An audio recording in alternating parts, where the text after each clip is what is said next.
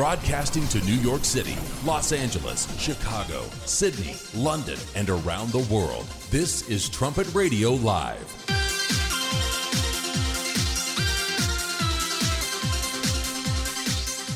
Thanks for joining us here on Trumpet Radio Live on 101.3 KPCG. Coming up on this Tuesday edition, lots of interesting headlines to take a look at and some sports notes as well. That ties into the Trumpet Daily Radio Show today. There was quite a bit of a discussion about some sports and some of the lessons you can learn from some of the different sports that are out there. So we've got some additional information to add to that today.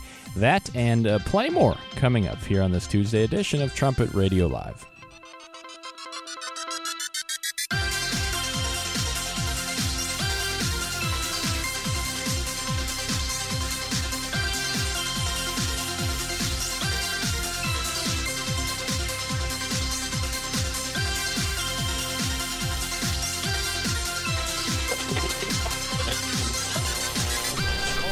This is Trumpet Radio Live. Thanks for joining us here. We're on Trumpet Radio, and this is Trumpet Radio Live, 101.3 KPCG, and we're online at kpcg.fm and at thetrumpet.com. There's a pop-out player. If you want to click on the pop-out player, it sits there on your desktop. It's nice. And, of course, if you'd like to follow us on Twitter, you can do that at kpcg.fm, and any emails you'd like to send those along to comments at kpcg.fm. It can be for this show. It could be for any show. We're happy to take a look at those. I'm Dwight Falk. Grant Turgeon is here today as well. And lots of interesting stories to take a look at today. Some of them are sports-flavored, whatever that tastes like, sweat. So we have some sports ones to discuss and a few other topics as well. So it's going to be quite an interesting program, I think.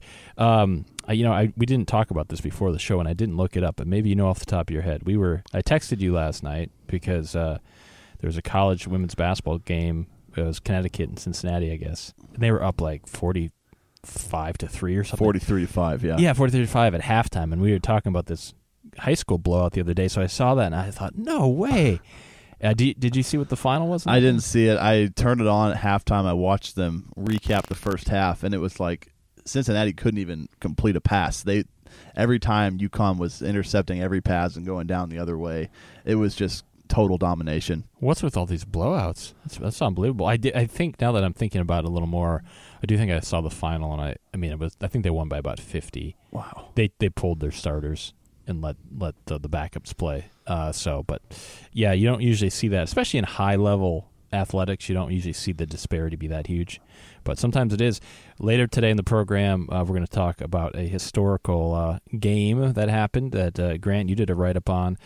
Some great lessons from it. It's the greatest comeback in the history of NFL football. So we're going to talk about that. So sometimes teams get down, but they can come back, and other times they quit. They're not coming back. Yeah, that's the overwhelmingly easy choice is just to pack it in, because obviously you've gotten dominated for so long. What's to make you think that you could change that? Yep, it takes some character to try to dig your way out of some of those holes. This is a sports-related note from Fox News. You might remember during the NFL season, some NFL players were kneeling during the national anthem to protest something, and I think what they were protesting sort of changed over time, but they were protesting. Houston Texans avoiding free agents who protested during the national anthem, according to a report. 2 NFL agents told the Houston Chronicle on Saturday that the team is not interested in players who participated in protests during the national anthem. There is no official directive in the organization, but it is understood that the team isn't going to pursue anyone who participated in the protests, the paper reported. The Houston Texans, of course, said that the report was false, categorically false and without merit. They're not going to say that that's their policy. I don't know if it is their policy, but there are some reports saying that the Houston Texans aren't interested in free agents coming to their team if they protested during the national anthem. And if that's the case, I say good for them. Even just from the standpoint of if you want a unified team, which you have to have, you can't have people with all these political agendas during the game demonstrating in that way. You've got to be focused on the task at hand. That's right, and even the most confusing part about those protests last year was that when they played games in England or Mexico, they would be standing during those anthems, and it's almost like, well, what do these players think about these other countries? Do they think that they've never done anything wrong and that it's only America that has committed any sins in its history? That's why their whole message was so confusing. They're saying that people went out of their way to try to contort what they were trying to put across there, but that's what made it so confusing, is that they were willing to literally stand for any other anthem. Probably if they were playing in North Korea, they would have stood too. So what in the world was the point of their protest? Yeah, it was really strange as the year went on, and got to be a real distraction. Of course, the ratings were down for the sports, and then, even just shifting to, say, entertainment. They had the Oscars this last Sunday, and the ratings were, I think, historically low for that. Part of it being because I don't know if the movies were any good, but also just all the political talk. And I think going into it, everyone was aware that a lot of what was going to be talked about was political. And people get tired of it. No matter what side of it they come down on, I just think they kind of get sick of it. So whether it's football, whether it's these other entertainment industries, I don't know. Are they going to get the message that at least half of their audience isn't interested in what they're saying? Yeah, speaking of the Oscars the other night, Gary Oldman, who played Churchill in that recent movie, actually thanked Winston Churchill and America and was met by dead silence. Wow. From among all those famous actors. That is stunning. I mean, if you know anything about history, which I would assume they would know some basics, if it wasn't for Winston Churchill and for the United States in World War II, you'd be having what would the awards be? Some German version of it, yeah, Nazi German right. version of it. It's silliness to not support that positive history there. So really interesting. Even I saw one actress who's pretty famous and obviously very liberal. Most of them are, or at least they claim to be. She started backing off on some of her talk because she hasn't been doing as well in her movies, and she said she can't afford to have only 25% of the country watch her films, so she has to back off the politics. Well, that just shows that she's probably so outspoken that only really half of the left even is supportive of that. Basically is what she's saying. Because probably, like you said, when people watch the Oscars or they watch the NFL and they see one segment of the entertainers being so vocal with their opinions, even if they agree with those people, they probably don't like those people being so boisterous about it and being so in your face, because then it just makes everyone who believes the same thing look pretty bad. Yeah. Here's another story that's really interesting, and this is interesting especially in light of that school shooting in Parkland, Florida a couple weeks ago. A lot of talk about the cause and why those things happen, and one thing that does get mentioned occasionally, but not as much as it should probably, is the fact that a lot of times these perpetrators don't have good family lives. They don't have, in particular, fathers that are around or are effective fathers. And here's a case where dad took his son under his wing, so to speak, to give him some correction, and it's made some headlines. Virginia dad forces his bully son. So his son was bullying other kids. He's 10 years old. And he got banned from the school bus. And the dad said, "That's fine. You're going to run to school." And so he made him run to school, and he'd follow him in the car to make sure he got there okay. But he filmed it, and he put it up on YouTube, and he said, "This right here is called parenting." That was his message. He was going to teach his son a lesson. I think it was about a mile. Kid would do it in about 6 minutes, so it was a pretty good pace. And most people are supportive, a couple of naysayers, but here the dad intervened and said, "That's enough of your nonsense, and I'm going to correct you for it." So refreshing to hear a story like that, because normally when something happens where the school initiates some kind of discipline on a student, the parents immediately come down on the side of their student, like on the side of their child, like they could never do anything wrong. And that's a pretty naive way of looking at it, because children pretty quickly learn how to deceive their parents and make it look to their parents like they're better than they are. And you have grown adults on the other side saying that these kids aren't behaving themselves and we should probably believe them first. At least this guy took what was said and took action immediately. That's what you need to have in every one of these situations. If you look at the lives of every shooter or any person who has done something like that, not a single one of them had a loving father and a loving mother in the home that had the right mix of correction plus nurturing. It just has never happened once. And this dad, he's not going to give the kid a ride because that would probably be easier. And so he said, no, you're going to run. And he said the technique is working. He said his son was, quote, out of his mind last week, and since the punishment has not gotten into trouble. And he said it's important for kids to be held accountable for their actions. He said his son ran a mile to school for 1 week, as mentioned, at about 6 minutes. So pretty good pace.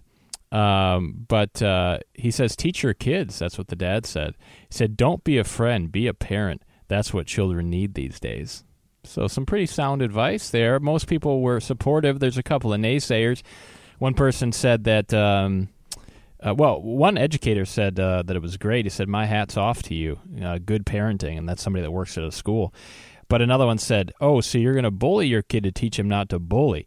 Have you ever looked the kid in the face and had a long conversation with him about why he's acting the way he is acting? Because that'll solve it. He says, find out where he learned to be a bully to begin with. So if you make your child do something he doesn't want to do, if you say, hey, why don't you go clean the kitchen? Is that bullying? You can't bully him? Can't make him do anything? It's not like he's making him run like a Hell Week style run across the beach into the water like 10 miles with a weighted vest on. It's a 1 mile run, which is great for your health, especially when you're young. There's nothing wrong with that. It actually has numerous benefits. And then the kid's all of a sudden going to behave himself a lot better too. So it's great all the way around, but you always know when something like this happens that people are going to cry child abuse somehow. It's crazy. Well, I bet when the kid gets to school too, he's ready to sit down for a while and pay attention because he just ran. So it's that happens in a lot of things. Even in the Trumpet Daily radio show today, they're talking about some of these older sports films, one of them being Miracle, and just some of the lessons learned there about discipline and so forth. And there's a famous scene in that movie that they play part of the audio from where they weren't playing hard in the game. So what do? They made them basically run, in this case skate, until they couldn't do it anymore. You know, it was a punishment, and nobody batted an eye at that type of thing. Yeah, not back then. I mean, now that movie wouldn't be allowed to be made again. Probably just based on what has happened in the last few years, that would be frowned upon. They're making people skate till they fall over and can't stand up again, or till they vomit. Obviously, the coach was going to some pretty extreme lengths there, but at the same time, he was dealing with grown men who should be able to take responsibility for themselves a little bit better, and they shouldn't need a coach to make them do that in the first place. Yeah, so pretty neat that the dad, I think, did that. And I think that he was pretty bold to put it up online as well, because you are inviting a lot of critics, no doubt. That's almost like that's such a good relationship that teachers can develop with parents like that, when they know that the parents are going to listen to them and take what they say at face value every time, because then the parents actually feel more comfortable in the future bringing up things that the kid could work on. And that way the kid might not like it too much, but at least he's growing a lot in character, and he's developing some much better habits. That way the parents and teachers are on the same page, and they're working toward the same goal. Yeah, for sure. And the commenter that was negative and said, have you ever looked at the kid in the face and had a long conversation? Yeah, that'll work. Yeah, you ever deal with a 10-year-old kid that's causing trouble? That they need a good talking to. That'll fix them right up. They're not even going to listen to half of what's being said. And it's always funny to me. I think, well, what are they expecting to happen here? They're like the kid's going to have some sort of an epiphany and be like, you're right. This is really coming from a deep-seated insecurity that I have. I need to change my ways. At 10 years old? Or at any age almost. I mean, I think he's going to learn the lesson of by running the mile instead. Yeah, the long talk's just basically going to make the kid think, well, that's it? That's all I have to endure to behave basically however I want to? If all you have to do is sit down and listen to someone for a few minutes, and then you can go right back to playing outside, right back to misbehaving at school, that's not really going to deter anybody. My wife has a funny story she always likes to bring up occasionally. When she was a teenager, she was babysitting these two boys. It was a job she had. They were younger kids, and they behaved pretty well for her. But then when the mom came home, they would be pretty naughty. They could get away with a fair bit, and so they'd use some language that wasn't appropriate. And the way the mom would handle it is she would say, now neither I nor Becky appreciate that type of language. As if that would change anything with the kids. You got to give them a little bit of discipline to get them going the right way. Yeah, there was a great Trumpet Hour radio program a while ago where Mr. Joel Hilliker talked about how kids are naturally going to be uncivilized. Why wouldn't they be when if they're just born and growing up on their own, basically, without any discipline, without any parental authority? Why wouldn't they be a little bit uncivilized? And they have to have that influence in their lives to teach them where the boundaries are and what happens to you. There has to be a tangible, real punishment that happens to you if you cross those lines, and you can't give them 7 or 8 second chances. It has to be a punishment right when the infraction is committed, and that does apply a lot to school, where the teachers have to be given authority to deal with things too, without the parents just stepping in there every time that their precious child is said to have done something wrong. Yeah, and I think about, like, say, this school shooter, this recent one. He obviously wasn't restrained in any way. He wasn't disciplined in any way, and not to where it had any good result. And so what happens? Well, he puts himself in a terrible situation where now he must be imprisoned. He must be held inside of a cage because society, he can't function in society. So if a parent doesn't want to put a little bit of restraint on their children when they're growing up, eventually society has to. Yeah, and that shooter was also part of an overly tolerant school system that basically just gave him so many opportunities to change, even though he was banned from ever bringing a backpack onto campus because they never knew what he'd be hiding in there, and he couldn't be trusted to keep his hands off of the other students because he was always liking to get into fights. And they kept on letting him come to school and disrupt the lives of all the other kids who were trying to behave themselves. It's just a terrible example for everyone else. I mean, all the other kids looking at that might think, I can get away with whatever I want to do now because look at how they treated him. Yeah. Too much tolerance there in some cases. Here's an interesting story. We always are interested in archaeology, especially in Jerusalem, but sometimes other things are found that are just kind of neat. And this happened recently. Wreckage found of a World War II aircraft carrier, USS Lexington. That was a U.S. aircraft carrier which sank during World War II. It's been found in the Coral Sea, a search team led by Microsoft co-founder Paul Allen announced Monday. The wreckage was found Sunday by a team's research vessel, some 3,000 meters or 2 miles below the surface, more than 500 miles off the eastern coast of Australia. Remarkably preserved aircraft could be seen on the seabed bearing the 5-point star insignia of the U.S. Army Air Forces on their wings and fuselage. On the aircraft, an emblem of the cartoon character Felix the Cat can be seen, along with 4 miniature Japanese flags presumably depicting kills. The USS Lexington and another U.S. aircraft carrier, USS Yorktown, fought against 3 Japanese aircraft carriers May 4th through the 8th in 1942 in the Battle of the Coral Sea. The badly damaged Lexington, nicknamed Lady Lex, was deliberately sunk by another U.S. warship at the conclusion of the battle. More than 200 members of the crew died in the battle, but most were rescued. And so they found the wreckage of that thing. I don't know what they're going to do with it now, but there it is, a wreckage found of the aircraft carrier USS Lexington. Yeah, and it is fascinating just how it says here that they were remarkably preserved. I mean, it's been 70 years or so since that happened, and it's down there in the water almost like it's been sitting there undisturbed the entire time.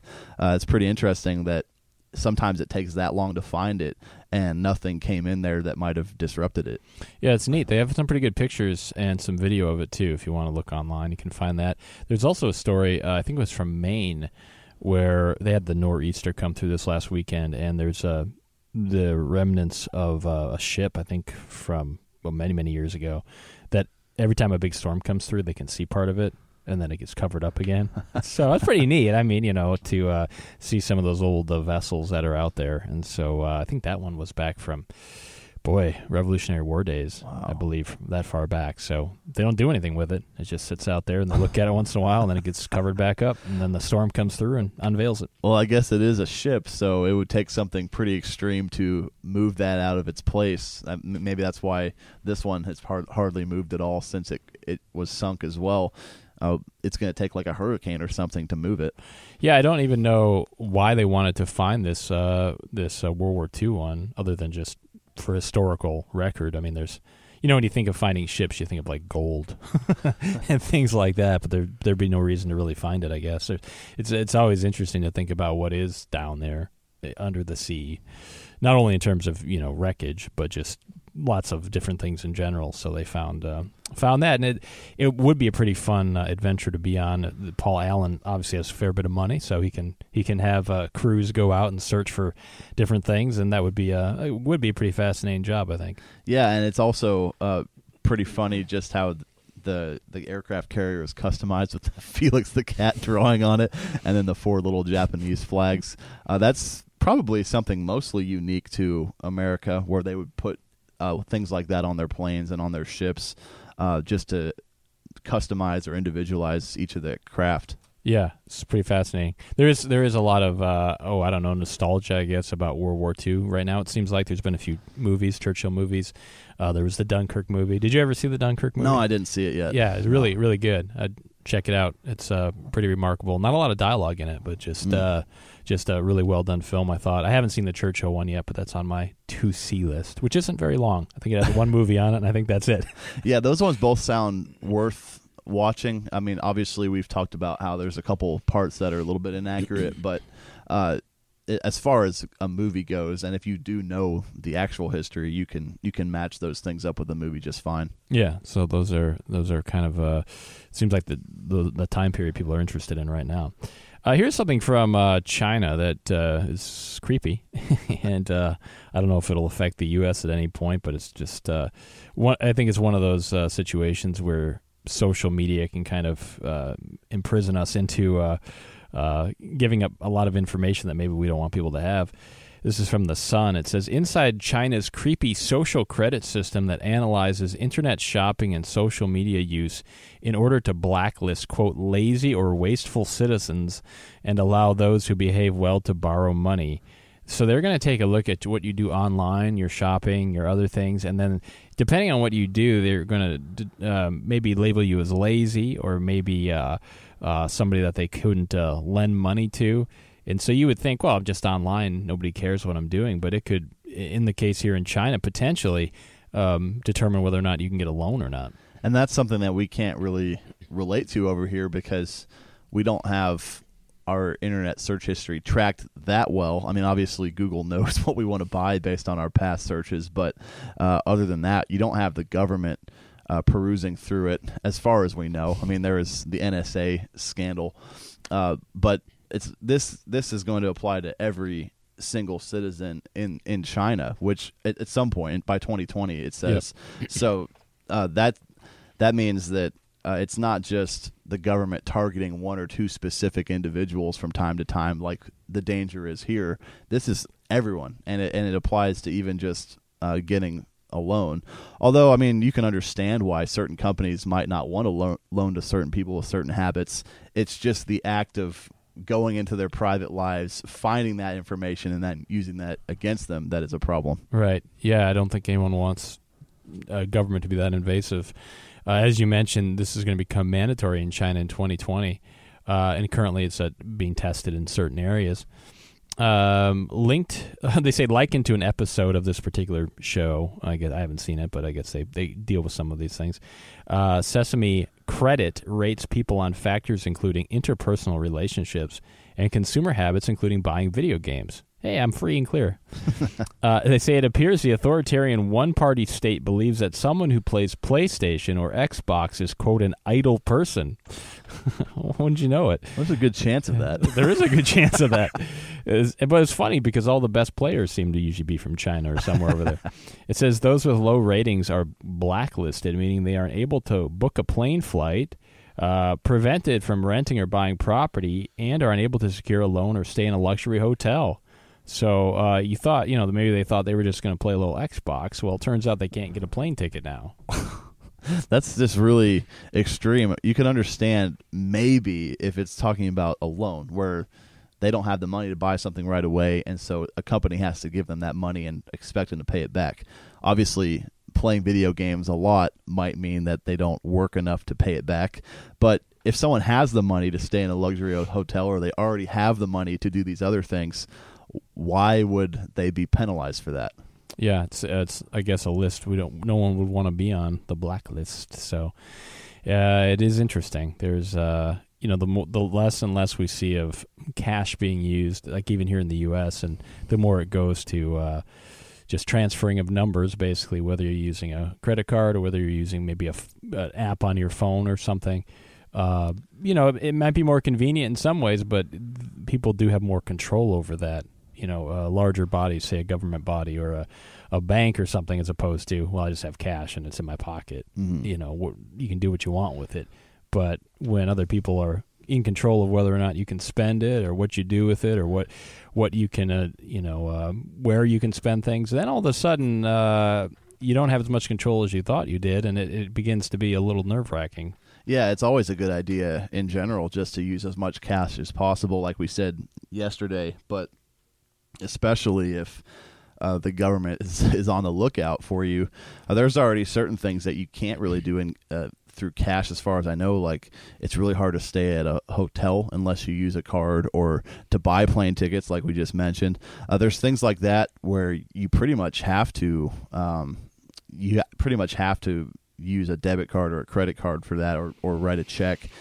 Even paying most bills, if you're going to send your bills in the mail, I mean, people who work in the mail are probably going to see the cash, and they might take it. So even then, it's pretty difficult to use cash for a lot of different things. There was that story yesterday about the millennials being ripped off more, being victims of fraud more than even the senior citizens. And I was watching actually an update on that story last night on the national news, and they talked about this one individual, or interviewed him, and he got ripped off on this check scheme where they say, well, we'll send you all this money and you cash the check and send us the money back. Well, it's a bad check, and then you're on the hook for it because you cashed it. And I thought, well, I bet the reason he got caught is I bet he doesn't use checks. Like, I bet because he's so young, he just doesn't even think about the way checks work. That's probably why he got caught. Yeah, that's one of the scams that I was looking into yesterday, and it's a pretty new thing. I haven't heard of anything like that before, but certain checks, they can make them look pretty realistic, and then they'll hire you to say, well, we're overseas and we need someone in the U.S. who can help out with our accounts a little bit easier. And it sounds a little bit too good to be true, because that's literally the only job that you have for this company is you cash a check and you get like 10 to 15% of the money every single time. So like you said yesterday, if it just sounds too good to be true, it probably is. That scam has come up a lot on Craigslist. If you put something for sale, somebody might contact you and say, hey, really interested in your product. This looks great, but I'm stationed overseas. I'm in the military. So I'm going to send you a cashier's check. It'll be for more than what the item is. You cash it, and then there'll be some shipping fee or whatever, and send me the rest. I forget how it all works out. I probably got that wrong, but something like that. And basically what they're doing is they're getting you to cash a bad check, and then they get your item, and they're going to get other things as well. And you're on the hook because you're the one that cashed it. And so that scams happen. I first encountered it when somebody tried to do that to me, and I thought, that just seems weird. And I Googled it, and lo and behold, I read all about the scam. Yeah, and that's another one of those things where it sounds a little bit better than possible, because you're going to pay me more than the item's worth. I mean, how considerate of you to pay all the shipping costs as well when I didn't even ask for that. That's a little bit too generous for you to expect from most people. Right. So that's another tip off there that, well, why would they offer that before I even mentioned it? Yeah, I think if I remember correctly, I think what it is they're gonna send you the checks for more than what you're selling it for, but then you're going to give that money to somebody, and they're going to ship it, and there's some sort of thing there. So they come and they take that money and the item and all this. So well, sometimes it takes like a couple days too. So if you just put the check right into the bank, it might take a couple days for the bank to realize that that's a fake check. So basically, at the very least, you've already sent your item in the mail by that time, and you haven't actually gotten the money. And then when the check bounces, then you have to pay the bank back for all that money that left your account. Yeah, in the case of the guy on TV that I was watching last night, the check was, I think, for like $29,000, which he was on the hook for. So bad deal. Here's an interesting story about getting up early or not getting up early. They had a survey of the cities in the U.S. with the earliest and latest risers. The metro areas with the highest average percentage of commuters who leave for work earlier than 5 a.m. Elkhart, Goshen, Indiana, some town in Mississippi that I can't pronounce, El Centro, California, and Stockton, California, Hammond, Louisiana, and Merced, California. So those are California. It's not surprising. People have long commutes, so that some of them leave for work at 5 a.m. Yeah, that in California, that might just mean that they have to go so far through traffic. Other places, probably just because your job starts extremely early, so it's a little bit skewed depending on where you live. Yeah, and then the metro areas with the average percentage of commuters, the highest average, that leave for work later than 9 a.m., Atlantic City, Ithaca, New York, Las Vegas, Muncie, Indiana, and Lawrence, Kansas. Atlantic City and Las Vegas, you can understand why, because most people are working late at those casinos, so they probably don't have to get there until later. But so that they went on and talked about the benefits of getting up early and give some examples of some pretty successful people that like to get up early, some really early. 3:45, that's a little early for me. There's some people that like the 5 a.m. get up, other people around 6 o'clock, but they say waking up has some benefits to it, and if you want to wake up earlier and get more done early in the day, they say ease into it. Try gradually setting your alarm a little bit earlier each day, and enlist a friend to wake you up early and keep you accountable. That reminds me of Mr. Armstrong's example in his autobiography when he had a guy at a hotel, one of the workers there, get him up. It says, when you wake up, drink a glass of water, brush your teeth, or make your bed to help shake off the sleepiness. Plus, it's good to get hydrated right away, too. But they say if you're going to do that, make sure you still get enough sleep. It's easy to say, yeah, I'm going to get up real early, but if you're going to, you still need about 7 to 8 hours a night of sleep. That's probably the critical part, that we can't go to bed at 11 or 12 and then wake up at 3 or 4. It's just something that you couldn't do much longer than a week if you're the average person who needs actual sleep. You hear of some people who are really famous and they just seem like they just go forever, but most people can't sustain 3 or 4 hours a night. No way. There's a lot of health problems that can come from that. If you're not getting enough sleep, they say that the Centers for Disease Control and Prevention recommend if you can get 7 or 8 a night, you should. Sufficient sleep helps people retain information, improves memory function, and boosts creative thinking. Skimping on sleep can lead to excessive daytime sleepiness, fatigue, clumsiness, weight gain, or weight loss. It can even increase the likelihood of developing diabetes and can have negative effects on the brain and cognitive functioning. So it gets back, I guess, to who is that? Benjamin Franklin? Early to bed, early to rise. Mm-hmm. Young man, healthy, wealthy, and wise. I think so. So yeah, if you're going to get up early, you got to get to bed at a decent time. They say make early bedtime a priority, and one way to do that is power down your electronics at least 15 minutes before going to bed. That can help you. And sometimes reading helps, winding down, which I find to be true for me. If I can get comfortable and read for 30 minutes or something, I usually have a pretty good sleep. It's always a lot easier to go to bed early if you don't have some kind of entertainment in mind in the evenings. Like, obviously, sports games go on later in the evening. A lot of restaurants or places in town really start opening up a lot of their services a little bit later in the day. And so if you're planning on going out or watching something on TV, that's automatically pretty much almost every time going to lead to you staying up a lot later too. Yep, I've got to stay away from basketball in particular. Yeah, because I like watching basketball, and some of the teams I like are on the West Coast or they're playing on the West Coast. There's no way I can't get involved because the game doesn't start till 9:30. Right, I can't. I'd like to see it, but I just can't do it. I'll be wrecked the next day. Yeah, and thankfully there are some people on YouTube who pretty much do highlight videos where they show you every basket made. Yep. I mean, that what a service. It cuts the game down to 10 minutes. That's right. It's all it takes. Here's one. This is just, I find this interesting, and some of our listeners might as well. Sometimes when people have farms, they find some strange things that come out of animals. In this case, an egg. Farmer finds remarkable egg within an egg. It's crazy. It's at foxnews.com. You should look at the picture. A farmer in Queensland, Australia, discovered an excellent gift. That's what they wrote. Congratulations to the author. When he opened an egg 3 times the normal size. So it was a huge egg, and they thought, what is in this thing? Only to find another fully developed egg inside of it. So when you see the picture, it's just the huge egg, and then they open it, there was a yolk, but then inside of that there was another egg with the shell. So it was an egg inside of an egg. They don't know why it happened. They have no explanation for it. Nobody does, but it was this huge egg. Eggs usually weigh 58 grams. This one weighed 176 grams. So anyway, just a really bizarre thing, a freak of nature, I guess. So I presume just a chicken's egg then? Yeah. Mm-hmm. Wow. Yeah, that's... I'm trying to think. That's probably like a grapefruit size. Yeah, it's big. Just for an egg almost. Yeah. And so they opened it up and took a look at it and took pictures. And the guy's name is Scott Stockman of Stockman's Eggs. And he said he had never seen anything like this before. So the Charles Stewart University assistant professor Rafe Freer could not explain the egg within an egg either. So the experts don't know how it happened. We'll just have to give that one some time, and then they'll probably come up with a really interesting explanation for it. It's climate change. Climate change. double eggs. They're causing mutations.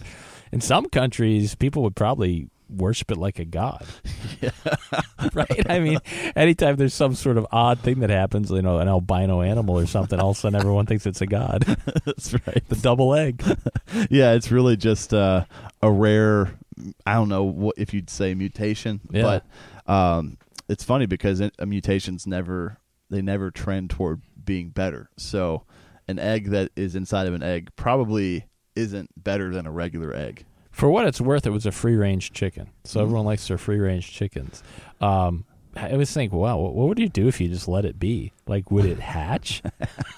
What would it be? That would be interesting to find out. Well, is this a product of evolution where they've adapted to try to make sure that their eggs are more fortified against us cracking them open? Yeah, well, there's that expression, you can't have your... eat your cake and have it too. But in this case, you could eat your egg and have it too, because you could have one of them. Yeah, not the other one. I wish what they would have done, because I think they broke it open. But I wish what they would have done is X-rayed it. Now, which it's like, well, you don't want to probably pay for that, but still, it would have been neat to keep it intact. Mm-hmm. That would have been fascinating to see it. But anyway, so kind of an interesting find out there at the old Stockman's Eggs in Australia. All the weird stuff comes from Australia as far as animals and things. But I thought listeners might find that interesting. And I don't know. They said they're not going to eat it because they get tons of eggs, so it doesn't matter. So I don't know what they're going to do with it. Maybe they really shouldn't have broken it open then. No. If they're not going to eat it, like you said, that's a real missed opportunity. It really is, because you could have kind of shaken it, and I bet you would have heard the other egg inside. It's like one of those Russian dolls. Right. You keep opening it up, and there's smaller ones inside. I love those things. Maybe it was a Russian egg. Russia planted it. Make sure you stop and check out thetrumpet.com today. The top story is by Jack Wood. Europeans prepare for total war. Russian military aggression in Eastern Europe is leading to a prophesied clash of civilizations. So Europe, of course, is getting thinking more and more about military endeavors. There's one of the NATO headquarters is going to be over there, I believe. Mm-hmm. And then even if you look over in the Koreas, the story today is that, miracle of miracles, North Korea might give up their nukes. Oh, come on. Yeah, they'll give them up. They'll deposit them in your country. But they said, I think Kim Jong-un said that they would get rid of their nukes if people would stop being aggressive towards them militarily. Who's aggressive towards North Korea militarily? No one is. No one is. I mean, South Korea has troops on the border with North Korea, but North Korea has almost a third more troops, so they're the ones who are being more aggressive in that situation, and they're the ones who are constantly launching missiles into the sea, right. Which you don't see any other nation doing that. Right. The only quote-unquote aggression against them in terms of talking is just because of the fact that they shoot off these nuclear missiles. And it's just words. Again, yeah. It's not actions. It's not anyone pressing the red button. What would solve it? You send that dad over there from that earlier story and make him run to school. Make Kim Jong-un do some much-needed laps. Yeah, run to school every day and then reconsider his ways. It is interesting. So anyway, there's a lot going on there as far as in Europe, and then you can look also at the Koreas, and there's some great write-ups at the Trumpet about that. The Trumpet Daily Radio Show today with your host, Stephen Fleury. He looks at two movies that they watched at their camp out. But he did preface it by saying they did a lot of reading as well. But they did watch some movies. Don't judge. Don't judge. They were doing a lot of reading. But lessons from Hoosiers and Miracle, I think people are pretty familiar with those.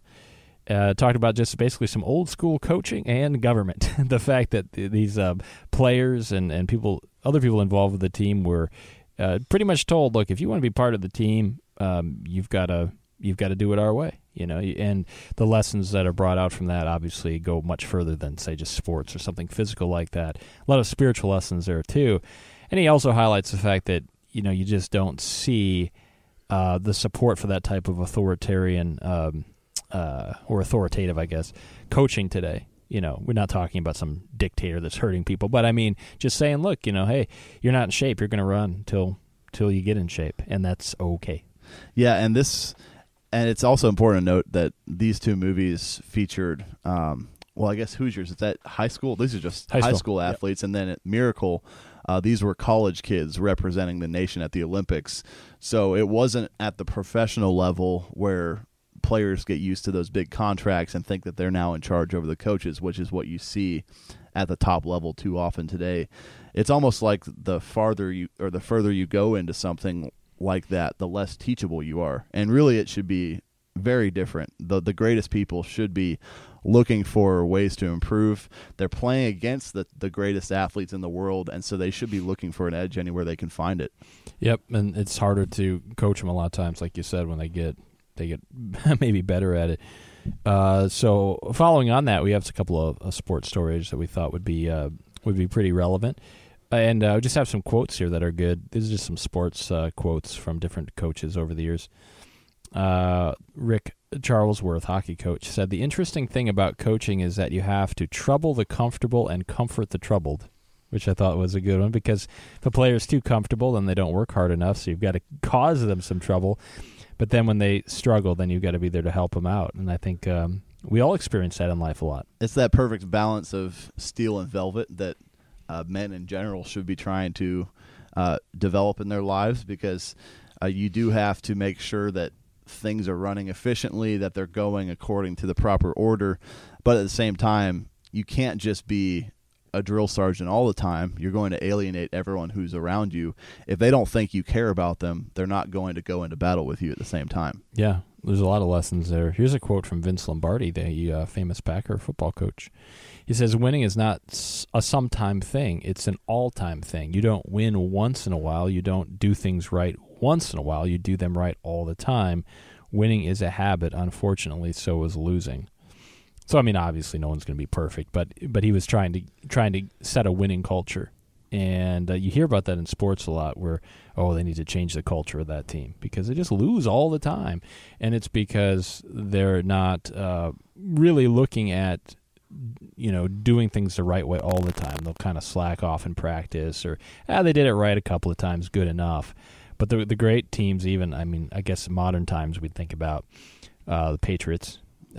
They're pretty systematic in the way they play and they perform, and they have a coach at the top that's pretty much in charge, and so you see winning results. Well, as fans, we basically just see the Super Bowl or the championship game of a different sport and say, well, this is what determines the winner of that league. But those teams have been winning basically every day for the last 6 or 8 months before that big day where they got all the attention and they got all the glory by winning the championship. They had to wake up early every day. They had to go to work. They had to focus. They had to make sure that they took every opponent seriously and that they prepared accordingly each week or each game. And building those right habits and establishing those relationships on your team throughout the entire season is what actually leads to winning the big victory at the end. Yeah, John Wooden, the famous coach for UCLA men's basketball back in the, 60s, 70s, I guess, they asked him, what do you miss the most? Do you miss winning the championships? Do you miss the big games? He said, no, the only thing he missed was practice. He missed the fundamental getting in there and working. And there's a bunch of quotes, and we're not going to go through them all. But when you look at them, the really good coaches and players, they talk about teamwork. They talk about getting themselves out of the way to be part of the team. They talk about working hard. Vince Lombardi said the only place where success comes before work is in the dictionary. There's no. I saw a really good quote actually today that I didn't have on the list. I just happened to see it, and I wasn't even looking for the quote. It popped up in something else. But Bo Ryan, who was coach for the Wisconsin Badger basketball team, very successful. He had a really interesting quote, and he said, work to be great at all the things you're not talented at. And I thought that was a really good quote. Yeah, because some things will just come more easy to you. But what about the things that don't? Work on those things especially. And that's sort of the paradox, too, that the things that come easy for us, the things where we're naturally talented, we don't always put as much work in. And a lot of the time, people who don't have as much natural talent in the same area can beat us just because they had to actually put in a lot of work. So sometimes the things that we're going to be truly great at are the things that we had to work at really hard because we didn't have that talent the moment we were born.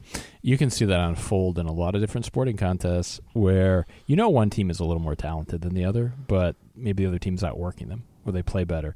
And you can just see the frustration growing because the more talented players, they know they're better than the guy they're playing and the team they're playing, but they just aren't doing the little things that it takes. And it's always interesting to watch that. And I think that's why a lot of people kind of root for the underdog.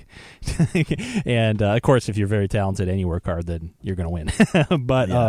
But there are those cases where, you can just see the frustration building. And I've heard it said before with a lot of players that are very good, particularly, say, in the sport of basketball, they can get by on talent in high school. Maybe they can get by on it in college. But if they get to the professional level and they've never learned to work, they don't last because everybody all of a sudden is 6'10". Everybody's got a 40-inch vertical leap. Now who's going to be the harder worker? Yeah, that's right. That's where some of these guys who are really short, like in basketball, someone like Isaiah Thomas or some of these really tiny guys have to put in a lot of extra work. They have to develop their ball handling skills to the point where they can create 15 feet of separation between themselves and their opponent, or else they can't even get a shot off without it getting blocked every time. Those guys have to work a lot harder to try to overcome those natural obstacles that are in their way. Yeah, one last quote here. Larry Bird, who I always thought was a great player because he is a great player. He said that first master the fundamentals. And no matter what you're doing in life, you have to understand the fundamentals. I mean, you don't sit down and write War and Peace, right? You learn what an A sounds like. You have to learn the fundamentals of anything first. And I always notice that when I'm watching, let's say I go to a basketball game, and it's just maybe a pickup game or something, and you're watching people kind of warm up, particularly if you don't know who they are. You can always kind of tell right off the bat who's played a little bit and who hasn't. The guy that's shooting it from half court probably hasn't played a lot. Because it's not a fundamental thing. It won't help you in the game.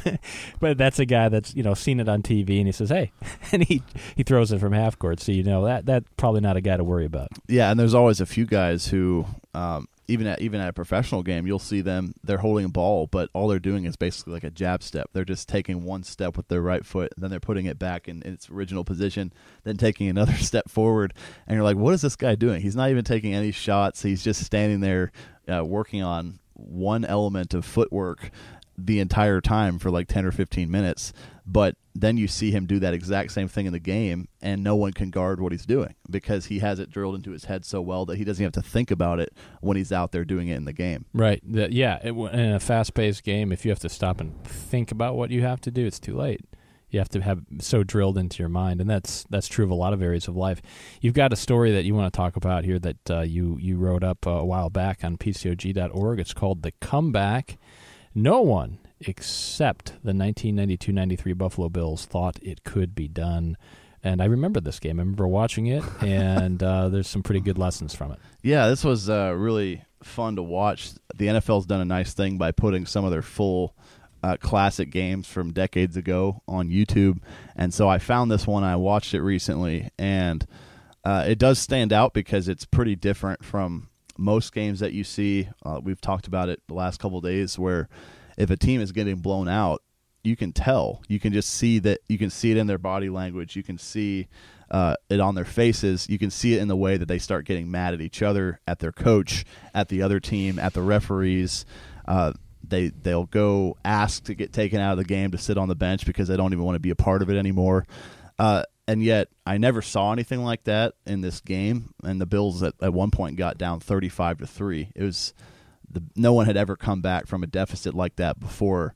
and yet you could just see them all encouraging each other, playing hard, asking to play extra more than they usually did.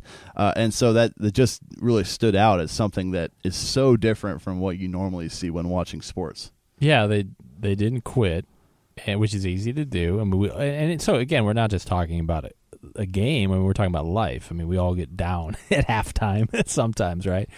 And being able to continue on and keep working towards the ultimate goal, even though it looks like things aren't going to work out. And, it's interesting, too, because I remember in watching this when it happened, it's not like when you're down that much, you can come back and you get it all back in one play. You always hear the commentators say that, or the coaches. You're not going to get it back in one play. So don't try the launching the 80-yard touchdown. Maybe just pick up a first down. Mm-hmm. And just get the ball going in the right direction and get the positivity going in the right direction. And before you know it, you're amazed at how much ground you've made. And that's true of anything in life, to where, we don't find ultimate success with one massive push usually. Mm-hmm. It's the little gains along the way, but they add up to a lot. Right. And this particular game, the Bills had pretty much every reason to just quit. They were playing the Houston Oilers, and their quarterback, Warren Moon, the Oilers quarterback, was pretty much just completing every pass he threw, and no matter how hard the Bills rushed him, he'd get rid of the ball in time. Anytime that they rushed too hard, he'd just hand it off and then run it right up the middle, and they'd break a huge gain that way. And it was like nothing the Bills were trying could ever slow down that offense. And so it was actually 28-3 at halftime. And the Bills coaches were obviously yelling at the team at halftime to make sure that they actually tried in the second half, because otherwise they probably wouldn't have. And the Bills' first drive, the throw got intercepted and returned for a touchdown, which made it 35-3 in the second half. So the Bills really did have every reason to just quit at that point. They were also missing Jim Kelly, their starting quarterback, who is I believe he's already in the Hall of Fame. And then also Thurman Thomas, their running back, got injured during the game. So really their two best players that weren't even playing for most of the game too. Yeah. But they kept chipping away, and it's funny how, like you say, you come out and you want to get things going the right way, and you have a massive blunder right away. Right away. And a lot of times, teams just fold and just quit. But in this case, they just kept plugging away. And I remember watching the lead diminish and thinking, there's no way the Bills are going to come back and win this game. And spoiler alert, they actually did come back and win it. Right. Yeah, they really did. And it's really a mindset thing, because the quarterback, the backup, Frank Reich, who led the comeback, actually did the same thing in college. His team was down 31-0 when he played for Maryland, and he was the backup at that time too, but happened to be starting that particular game, and he led the largest comeback in college football history before he came to the pro level. So it's something where it takes a special person to be able to pull something like that off, someone who doesn't ever think the game's over till the final whistle has blown. Not everyone can do it, because human nature just pulls at you so hard to just quit. It's cold, it's windy, you want to just go on the sideline and get your nice big puffy jacket on and have the heaters blowing on you. But they came out there and they changed everything around in a matter of pretty much a couple of quick drives. Yeah, you have a good quote in here from a Bills head coach, Marv Levy, at the time, talking about how they had 30 more minutes left, and where he said you'd better have reason to feel good about yourselves regardless of how this game turns out, based upon what you do in those last 30 minutes. And there was a quote that I saw from this other coach too, where he said, winning and losing, that wasn't so much the issue. It was, did you give it your best effort? Because he said it's easier to deal with losses than it is with regret.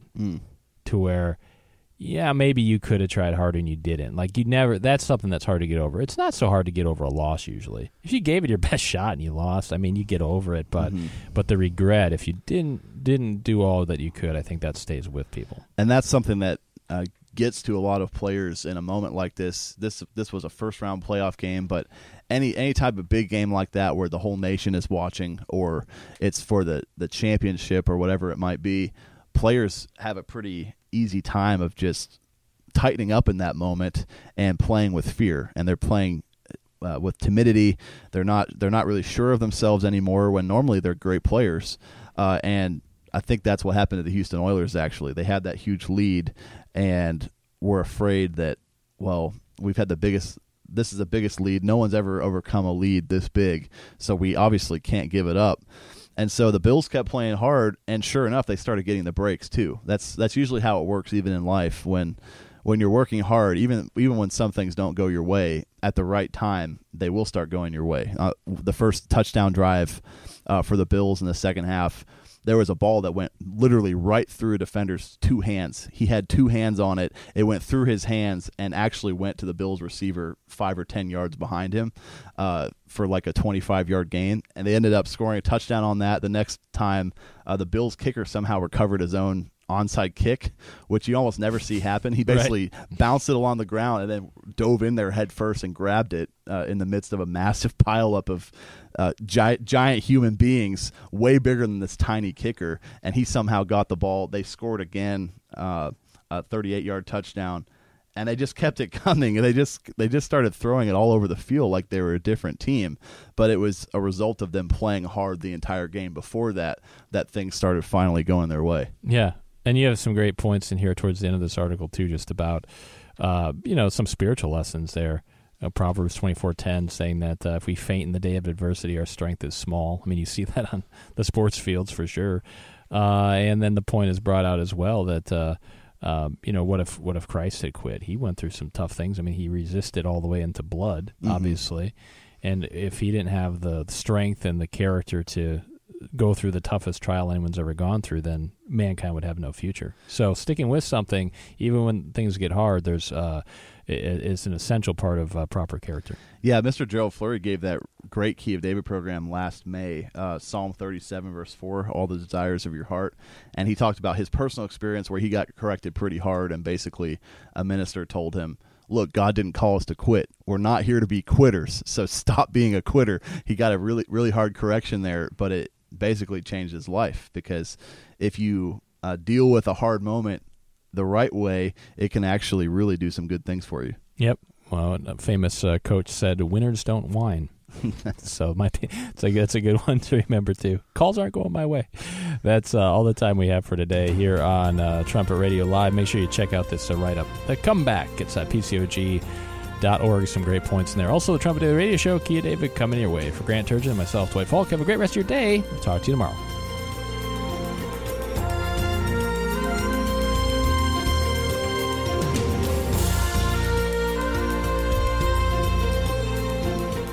You're listening to Trumpet Radio, 101.3 KPCG.